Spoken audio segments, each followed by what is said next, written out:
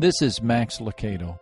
After Albert Einstein's wife died, his sister moved in to help with the household, and for 14 years she cared for him, allowing his valuable research to continue.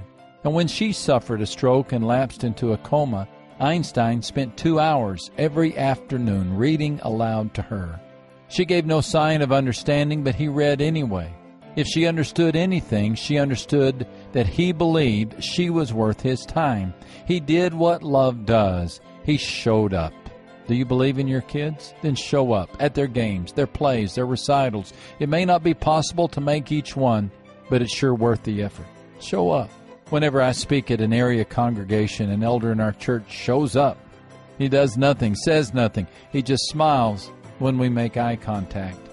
It means a lot to me. You want to bring out the best in someone? Then just show up. This is Max Lucado.